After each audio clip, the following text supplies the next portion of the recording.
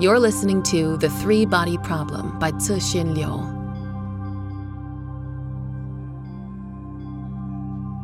2. Silent Spring. 2 years later, the greater Khingan Mountains. Timber! Following the loud chant, a large Dahurian larch, thick as the columns of the Parthenon, fell with a thump, and Wenjie felt the earth quake. She picked up her axe and saw and began to clear the branches from the trunk. Every time she did this, she felt as though she were cleaning the corpse of a giant. Sometimes she even imagined the giant was her father. The feelings from that terrible night 2 years ago, when she cleaned her father's body in the mortuary, would resurface, and the splits and cracks in the larch bark seemed to turn into the old scars and new wounds covering her father. Over 100,000 people from the 6 divisions and 41 regiments of the Inner Mongolia Production and Construction Corps were scattered among the vast forests and grasslands. When they first left the cities and arrived at this unfamiliar wilderness, many of the Corps' educated youths, young college students who no longer had schools to go to, had cherished a romantic wish. When the tank clusters of the Soviet revisionist imperialists rolled over the Sino-Mongolian border, they would arm themselves and make their own bodies the first barrier in the Republic's defense. Indeed, this expectation was one of the strategic considerations motivating the creation of the Production and Construction Corps. But the war they craved was like a mountain at the other end of the grassland, clearly visible, but as far away as a mirage. So they had to content themselves with clearing fields, grazing animals, and chopping down trees. Soon, the young men and women who had once expended their youthful energy on tours to the holy sites of the Chinese Revolution discovered that, compared to the huge sky and open air of Inner Mongolia, the biggest cities in China's interior were nothing more than sheep pens. Stuck in the middle of the cold, endless expanse of forests and grasslands, their burning ardor was meaningless. Even if they spilled all of their blood, it would cool faster than a pile of cow dung and not be as useful. But burning was their fate. They were the generation meant to be consumed by fire. And so, under their chainsaws, vast seas of forests turned into barren ridges and denuded hills. Under their tractors and combine harvesters, vast tracts of grasslands became grain fields, then deserts. Wenjie could only describe the deforestation that she witnessed as madness. The tall Dahurian larch, the evergreen Scots pine, the slim and straight white birch, the cloud-piercing Korean aspen, the aromatic Siberian fir, along with black birch, oak, mountain elm, Chosinia arbutifolia. Whatever they laid eyes on, they cut down.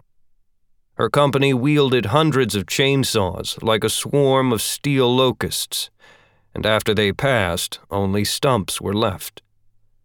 The fallen Dahurian larch, now bereft of branches, was ready to be taken away by tractor. Gently caressed the freshly exposed cross-section of the felled trunk. She did this often, as though such surfaces were giant wounds, as though she could feel the tree's pain. Suddenly, she saw another hand lightly stroking the matching surface of the stump a few feet away. The tremors in that hand revealed a heart that resonated with hers. Though the hand was pale, she could tell it belonged to a man. She looked up. It was Bai Moulin, a slender, delicate man who wore glasses. He was a reporter for the Great Production News, the Corps' newspaper. He had arrived the day before yesterday to gather news about her company. Remembered reading his articles, which were written in a beautiful style, sensitive and fine, ill-suited to the rough-hewn environment. "Ma Gang, come here," Bai called to a young man a little ways off. Ma was barrel-chested and muscular, like the Dahurian larch that he had just felled. He came over, and Bai asked him, "Do you know how old this tree was?" "You can count the rings," Ma pointed to the stump. I did. More than 330 years. Do you remember how long it took you to saw through it? No more than 10 minutes. Let me tell you, I'm the fastest chainsaw operator in the company. Whichever squad I'm with, the red flag for model workers follows me. Ma Gong's excitement was typical of most people Bai paid attention to. To be featured in the great production news would be a considerable honor. More than 300 years.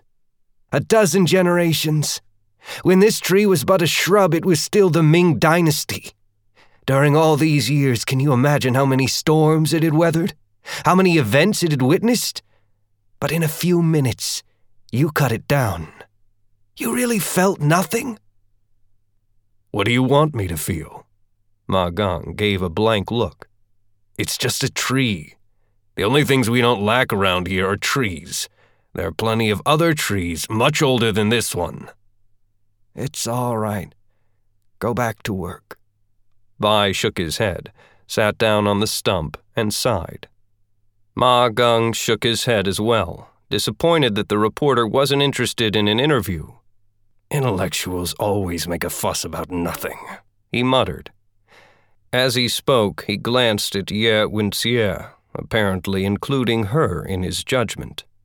The trunk was dragged away. Rocks and stumps in the ground broke the bark in more places, wounding the giant body further. In the spot where it once stood, the weight of the fallen tree being dragged left a deep channel in the layers of decomposing leaves that had accumulated over the years. Water quickly filled the ditch. The rotting leaves made the water appear crimson, like blood. Wenjie, come and take a rest. Bai pointed to the empty half of the stump on which he was sitting. Ye was indeed tired. She put down her tools, came over and sat down with Bai, back to back. After a long silence, Bai blurted out, I can tell how you're feeling. The two of us are the only ones who feel this way. Ye remained silent. Bai knew that she likely wouldn't answer. She was a woman of few words and rarely conversed with anyone. Some new arrivals even mistook her for a mute. Bai went on talking. I visited this region a year ago. I remember arriving around noon, and my hosts told me that we'd have fish for lunch. I looked around the bark-lined hut and saw only a pot of water being boiled. No fish. Then, as soon as the water boiled, the cook went out with a rolling pin. He stood on the shore of the brook that passed before the hut, struck the water with a rolling pin a few times, and was able to drag a few big fish out of the water. What a fertile place. But now, if you go look at that brook, it's just dead, muddy water in a ditch. I really don't know if the Corps is engaged in construction or destruction. Where did you get thoughts like that? Ye asked softly. She did not express agreement or disagreement, but Bai was grateful that she had spoken at all. I just read a book, and it really moved me. Can you read English? Ye nodded. Bai took a book with a blue cover from his bag. He looked around to be sure no one was watching and handed it to her. This was published in 1962 and was very influential in the West. Wenjie turned around on the stump to accept the book. Silent Spring, she read on the cover, by Rachel Carson. Where did you get this? The book attracted the attention of the higher-ups. They want to distribute it to select cadres for internal reference. I'm responsible for translating the part that has to do with forests. Wenjie opened the book and was pulled in. In a brief opening chapter, the author described a quiet town silently dying from the use of pesticides. Carson's deep concern suffused the simple, plain sentences. I want to write to the leadership in Beijing and let them know about the irresponsible behavior of the construction corps, Bai said. Ye looked up from the book. It took a while for her to process his words. She said nothing and turned her eyes back to the page. Keep it for now, if you want to read it. Best be careful, and don't let anyone see it. You know what they think of this kind of book." Bai got up, looked around carefully once again, and left. More than 4 decades later, in her last moments, Wenjie would recall the influence Silent Spring had on her life. The book dealt only with a limited subject, the negative environmental effects of excessive pesticide use, but the perspective taken by the author shook Ye to the core. The use of pesticides had seemed to Ye just a normal, proper, or at least neutral act. But Carson's book allowed Ye to see that from nature's perspective, their use was indistinguishable from the Cultural Revolution and equally destructive to our world. If this was so, then how many other acts of humankind that had seemed normal or even righteous were, in reality, evil? As she continued to mull over these thoughts, a deduction made her shudder. Is it possible that the relationship between humanity and evil is similar to the relationship between the ocean and an iceberg floating on its surface? Both the ocean and the iceberg are made of the same material. That the iceberg seems separate is only because it is in a different form. In reality, it is but a part of the vast ocean.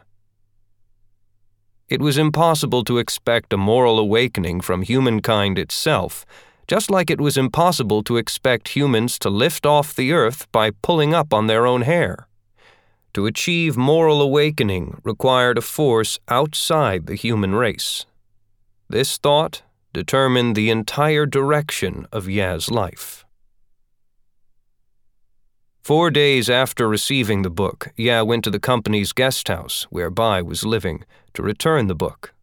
Ye opened the door and saw that Bai was lying on the bed, exhausted and covered by wood shavings and mud. When Bai saw Ye, he struggled to get up. "Did you work today?" Ye asked. "I've been here with the company for so long, I can't just walk around all day doing nothing. Have to participate in labor. That's the spirit of the revolution, right? Oh, I work near Radar Peak. The trees there were so dense. I sank into the rotting leaves all the way up to my knees. I'm afraid I'll get sick from the miasma." "Radar Peak?" Ye was shocked. "Yes. The regiment had an emergency assignment. Clear out a warning zone all around the peak by cutting down trees."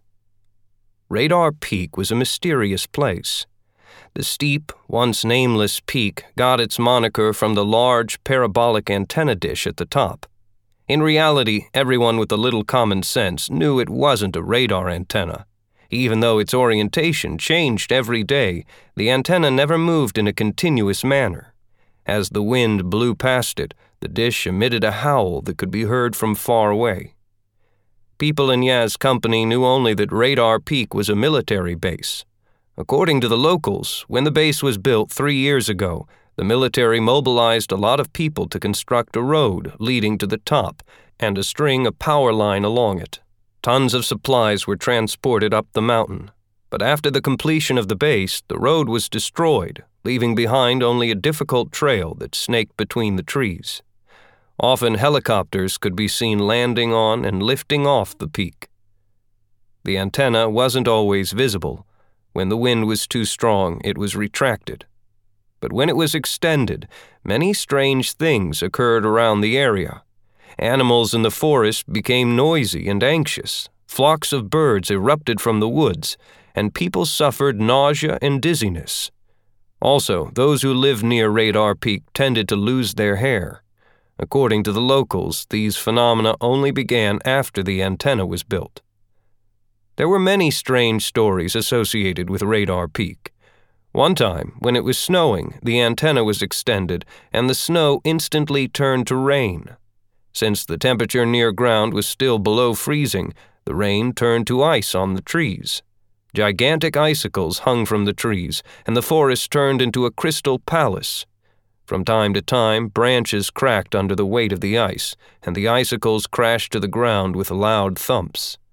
Sometimes, when the antenna was extended, a clear day would turn to thunder and lightning, and strange lights would appear in the night sky.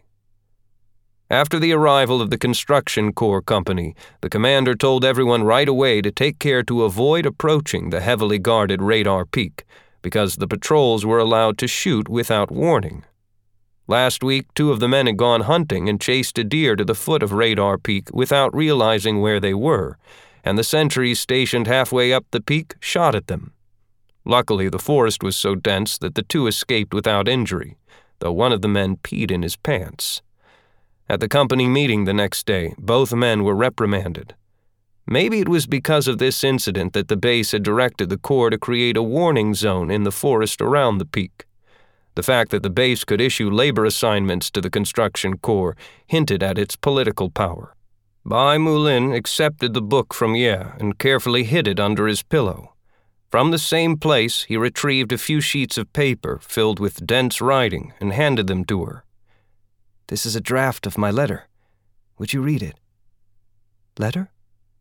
Like I was telling you, I want to write to the central leadership in Beijing. The handwriting was very sloppy, and Ye had to read it slowly, but the content was informative and tightly argued. The letter began by describing how the Taihang Mountains had turned from a historically fertile place to the barren wasteland it was today as a result of deforestation. It then described the recent rapid rise in the Yellow River's silt content. Finally, it concluded that the Inner Mongolia Production and Construction Corps' actions would lead to severe ecological consequences. Ye noticed that Bai's style was similar to that of Silent Spring, precise and plain, but also poetic. Though her background was in technical subjects, she enjoyed the literary prose. It's beautiful, she said sincerely. Bai nodded. Then I'll send it. He took out a few fresh sheets of paper to make a clean copy of the draft, but his hands shook so much that he couldn't form any characters. This was a common reaction after using a chainsaw for the first time. Their trembling hands couldn't even hold a rice bowl steady, let alone write legibly. Why don't I copy it for you? Ye said. She took the pen from him. You have such pretty handwriting, Bai said as he looked at her first line of characters on the page. He poured a glass of water for Ye. His hand shook so much that he spilled some of the water. Ye moved the letter out of the way. You studied physics? Bai asked. Astrophysics. Useless now. Ye did not even lift her head. You study the stars. How can that be useless? Colleges have reopened recently, but they're not taking graduate students. For highly educated and skilled individuals like you to be sent to a place like this. Ye said nothing and kept on writing. She did not want to tell Bai that for someone like her to be able to join the construction corps was very fortunate. She didn't want to comment on the way things were. There was nothing worthwhile to say. The hut became quiet, filled only with the sound of pen nibs scratching against paper. Ye could smell the fragrance of the sawdust on Bai's body. For the first time since the death of her father, she experienced warmth in her heart and allowed herself to relax, momentarily letting down her guard against the world. More than an hour later, she was done copying the letter. She wrote out the address on the envelope as Bai dictated it and got up to say goodbye. At the door, she turned around. Let me have your jacket. I'll wash it for you.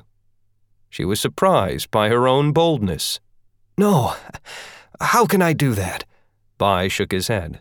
The women warriors of the construction corps work just as hard as the men every day. You should get back to have some rest. Tomorrow you have to get up at 6 to work in the mountains. Oh, Wenjie, I'll be heading back to division headquarters the day after tomorrow. I will explain your situation to my superiors. Maybe it will help. Thank you, but I like it here. It's quiet. Ye looked at the dim outline of the dark woods in the moonlight. Are you trying to run away from something? I'm leaving, Ye said in a soft voice, and she did. Bai watched her slender figure disappear in the moonlight. Then he lifted his gaze to the dark woods that she had been looking at a moment earlier. In the distance, the gigantic antenna on top of Radar Peak rose once again, giving off a cold, metallic glint. One afternoon, 3 weeks later, Wenjie was summoned back to company headquarters from the logging camp. As soon as she entered the office, she sensed the mood was wrong. The company commander and the political instructor were both present, along with the stranger with a stern expression. On the desk in front of the stranger was a black briefcase, and an envelope and a book lay next to it. The envelope was open, and the book was the copy of Silent Spring that she had read. During those years, everyone had a special sensitivity for their own political situation. The sense was especially acute in Wenjie. She felt the world around her closing in like a sack being drawn shut, and everything pressing in on her. Wenjie, this is Director Tsang of the Division Political Department. He's here to investigate. Her political instructor pointed at the stranger. We hope you will cooperate fully and tell the truth. Did you write this letter? Director Tsang asked. He pulled the letter out of the envelope. Reached for it, but Zhang held on to the letter and showed it to her page by page until he reached the very last page, the one she was most interested in. There was no signature except the revolutionary masses. No, I did not write this. Shook her head in fright. But this is your handwriting. Yes, but I just copied it for someone else. Who? Normally, whenever she suffered some injustice at the company, refused to protest openly. She simply endured silently and would never consider implicating others. But this time was different. She understood very well what this meant. I helped a reporter from the Great Production News. He was here a few weeks ago. His name is Wenjie. Director Song's 2 black eyes were trained on her like the barrels of 2 guns. I am warning you. Framing others will only make your problem worse. We've already clarified the situation with Comrade Bai Mulin. His only involvement was posting the letter from Ho Hot under your direction. He had no idea as to the letter's contents. He said that? Felt everything go black before her eyes. Instead of answering, Director Tsang picked up the book. Your letter was clearly inspired by this book. He showed the book to the company director and the political instructor. Silent Spring was published in America in 1962 and has been quite influential in the capitalist world. He then took another book out of the briefcase. The cover was white with black characters. This is the Chinese translation. The appropriate authorities distributed it to select cadres as internal reference so that it could be criticized. As of now, the appropriate authorities have already given their clear judgment. The book is a toxic piece of reactionary propaganda. It takes the stance of pure historical idealism and espouses a doomsday theory. Under the guise of discussing environmental problems, it seeks to justify the ultimate corruption of the capitalist world. The content is extremely reactionary. But this book, it doesn't belong to me. Comrade Bai was appointed as a translator by the appropriate authorities, so it was perfectly legitimate for him to carry it. Of course, he is responsible for being careless and allowing you to steal it while he was participating in construction corps work assignments. From this book, you obtained intellectual weapons that could be used to attack socialism. Wenjie held her tongue. She knew that she had already fallen to the bottom of the pit. Any struggle was useless. Contrary to certain historical records that later became publicized, Bai Mulin did not intend to frame Wenjie at the start. The letter he wrote to the central leadership in Beijing was likely based on a real sense of responsibility. Back then, many people wrote to the central leadership with all kinds of personal agendas. Most of these letters were never answered, but a few of the letter writers did see their political fortunes rise meteorically overnight, while others invited catastrophe. The political currents of the time were extremely complex. As a reporter, Bai believed he could read the currents and avoid dangerous sensitivities, but he was overconfident, and his letter touched a minefield that he did not know existed. After he heard about its reception, fear overwhelmed everything else. In order to protect himself, he decided to sacrifice Wenjie. Half a century later, historians would all agree that this event in 1969 was a turning point in humankind's history. Without intending to, Bai became a key historical figure. But he never learned of this fact. Historians recorded the rest of his uneventful life with disappointment. He continued to work at Great Production News until 1975, when the Inner Mongolia Production and Construction Corps was disbanded. He was then sent to a city in northeast China to work for the Science Association until the beginning of the 80s. Then he left the country for Canada, where he taught at a Chinese school in Ottawa until 1991, when he died from lung cancer. For the rest of his life, he never mentioned Wenjie, and we do not know if he ever felt remorse or repented for his actions. Wenjie, the company has treated you extremely well. The company commander exhaled a thick cloud of smoke from his mohi tobacco. He stared at the ground and continued. By birth and family background, you're politically suspect, but we've always treated you as one of our own. Both the political instructor and I have spoken to you many times concerning your tendency to sequester yourself from the people and your lack of self-motivation in seeking progress. We want to help you. But look at you. You've committed such a serious error. The political instructor picked up the theme. I've always said that I thought she had a deep-rooted resentment of the Cultural Revolution. Have her escorted to division headquarters this afternoon, along with the evidence of her crime, Director Zhang said, his face impassive. The 3 other women prisoners in the cell were taken away one by one until only Ye was left. The small pile of coal in the corner had been exhausted, and no one came to replenish it. The fire in the stove had gone out a while ago. It was so cold in the cell that Ye had to wrap herself in the blanket. 2 officials came to her before it got dark. The older one, a female cadre, was introduced by her associate as the military representative from the Intermediate People's Court. My name is Cheng Lihua. The cadre introduced herself. She was in her 40s, dressed in a military coat, and wore thick-rimmed glasses. Her face was gentle, and it was clear that she'd been very beautiful when she was young. She spoke with a smile and instantly made people like her. Wenjie understood that it was unusual for such a high-grade cadre to visit a prisoner about to be tried. Cautiously, she nodded at Chang and moved to make space on her narrow cot so she could sit down. It's really cold in here. What happened to your stove? Chang gave a reprimanding look to the head of the detention center standing at the door of the cell. She turned back to Ye. You're very young, even younger than I imagined. She sat down on the cot right next to Ye and rummaged in her briefcase, still muttering.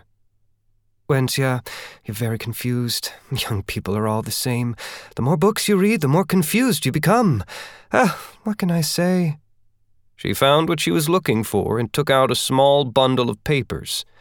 Looking at Ye, her eyes were filled with kindness and affection. But it's not a big deal. What young person hasn't made some mistakes? I made mistakes myself.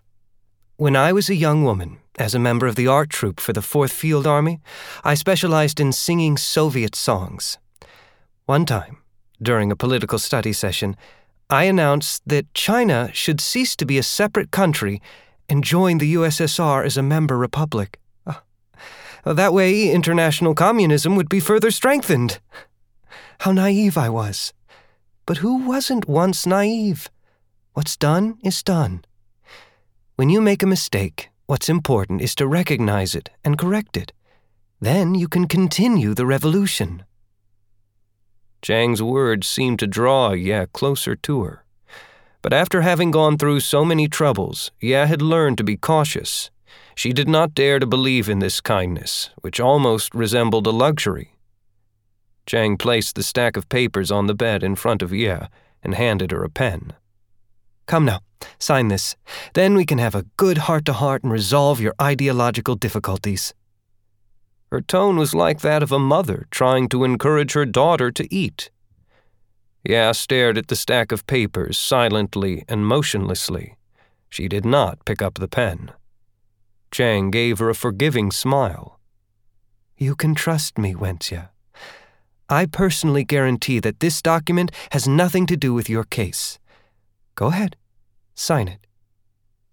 Her associate, who stood to the side, added, Ya Wenjie, Representative Chang is trying to help you.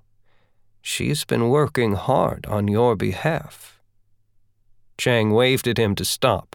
It's understandable. Poor child, you've been so frightened. There are some comrades whose political awareness is not adequately high. Some members of the Construction Corps and some of the folks from the People's Court employ such simplistic methods and behave so rudely. It's completely inappropriate. All right, Wenjie, why don't you read the document? Read it carefully. Ye picked up the document and flipped through it in the dim yellow light of the detention cell. Representative Chang hadn't lied to her. The document really had nothing to do with her case. It was about her father. In it was a record of her father's interactions and conversations with certain individuals. The source was Wenjie's younger sister, Wenjie. As one of the most radical Red Guards, Wenjie had always been proactive in exposing their father, and had composed numerous reports detailing his supposed sins. Some of the material she provided had ultimately led to his death. But Ye could tell that this report didn't come from the hand of her sister. Wenjie had an intense, impatient style. When you read her reports, each line would make an explosive impact, like a string of firecrackers. But this document was composed in a cool, experienced, meticulous style. Who spoke to whom, when, where, what was discussed. Every detail was recorded, down to the exact date. For someone who wasn't experienced, the contents seemed like a boring diary, but the calculating, cold purpose hidden within was very different from the childish antics of Wenjie. Ye couldn't really understand what the document was getting at, but she could sense that it had something to do with an important national defense project. As the daughter of a physicist, Ye guessed that it was a reference to the double bomb project that had shocked the world in 1964 and 1967. During this period of the Cultural Revolution, in order to bring down a highly positioned individual, it was necessary to gather evidence of his deficiencies in the various areas he was in charge of. But for those plotting such political machinations, the double bomb project posed great difficulties. People in the highest levels of the government placed the project under their protection to avoid disruption by the Cultural Revolution. It was difficult for those with nefarious purposes to pry into its inner workings. Due to her father's family background, he couldn't meet the political requirements and did not work on the double bomb project. All he had done was some peripheral theoretical work for it. But it was easier to make use of him than those who had worked at the core of the project. Yet Wenjie couldn't tell if the contents of the document were true or false, but she was sure that every character and every punctuation mark had the potential to deliver a fatal political blow. In addition to those targeted directly, countless others might have their fates altered because of this document.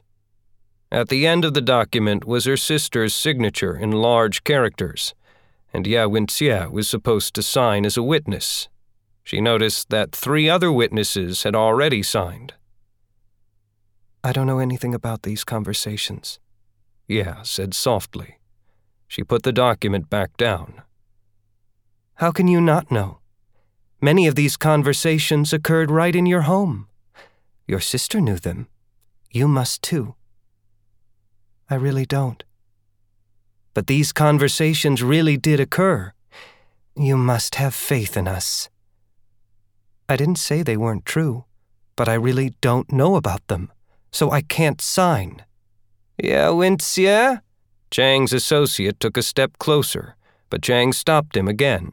She shifted to sit even closer to Ye and picked up one of her cold hands. Wenjie, let me put all my cards on the table. Your case has a lot of prosecutorial discretion. On the one hand, we could minimize it as a case of an educated youth being fooled by a reactionary book. It's not a big deal. We don't even need to go through a judicial procedure. We'll have you attend a political class and write a few self-criticism reports, and then you can go back to the construction corps. On the other hand, we could also prosecute this case to its fullest extent. Wenjie, you must know that you could be declared an active counter-revolutionary. Now, faced with political cases like yours, all prosecutorial organs and courts would rather be too severe than too lax. This is because treating you too severely would just be a mistaken method, but treating you too laxly would be a mistake in political direction. Ultimately, however, the decision belongs to the Military Control Commission. Of course, I'm telling you all this off the record. Chang's associate added, Representative Chang is trying to save you. 3 witnesses have already signed. Your refusal to sign is pretty much meaningless. I must urge you not to be confused, Wenjie. Right, Wenjie, Chang continued. It would break my heart to see an educated young person like you ruined by something like this. I really want to save you. Please cooperate. Look at me. Do you think I would hurt you? But Ye did not look at Representative Chang. What she saw instead was her father's blood. Representative Chang, I have no knowledge of the events recorded in this document.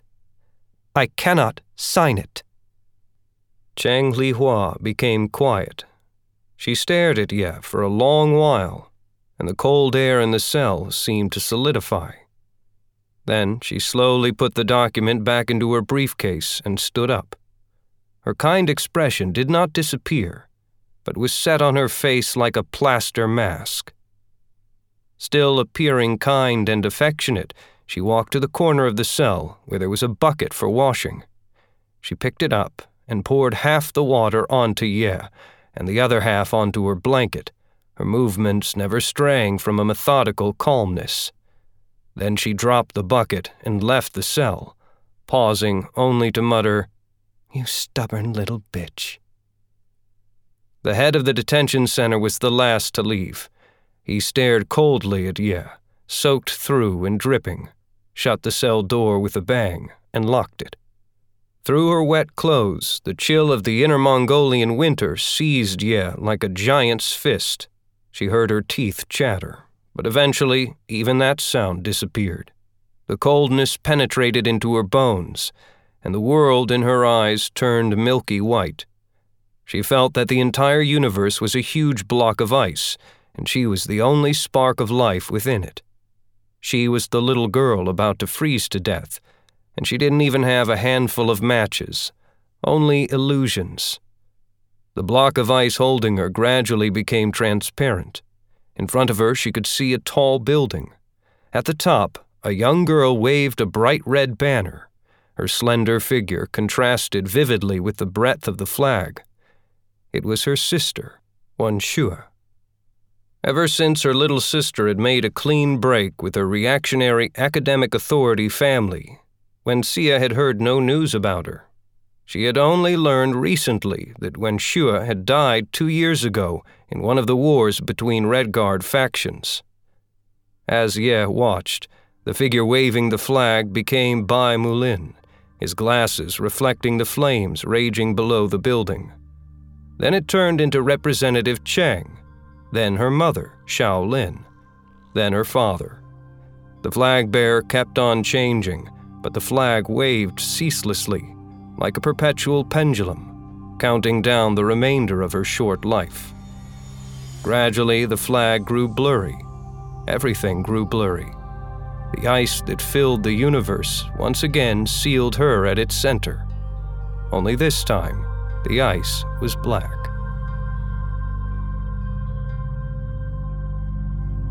You've been listening to The Three-Body Problem. Subscribe to this podcast so you can stay up to date on the newest installments of this enthralling sci-fi adventure. Or if you just can't wait, you can buy the audiobook of The Three-Body Problem, as well as the next 2 books in the series, wherever books or audiobooks are sold.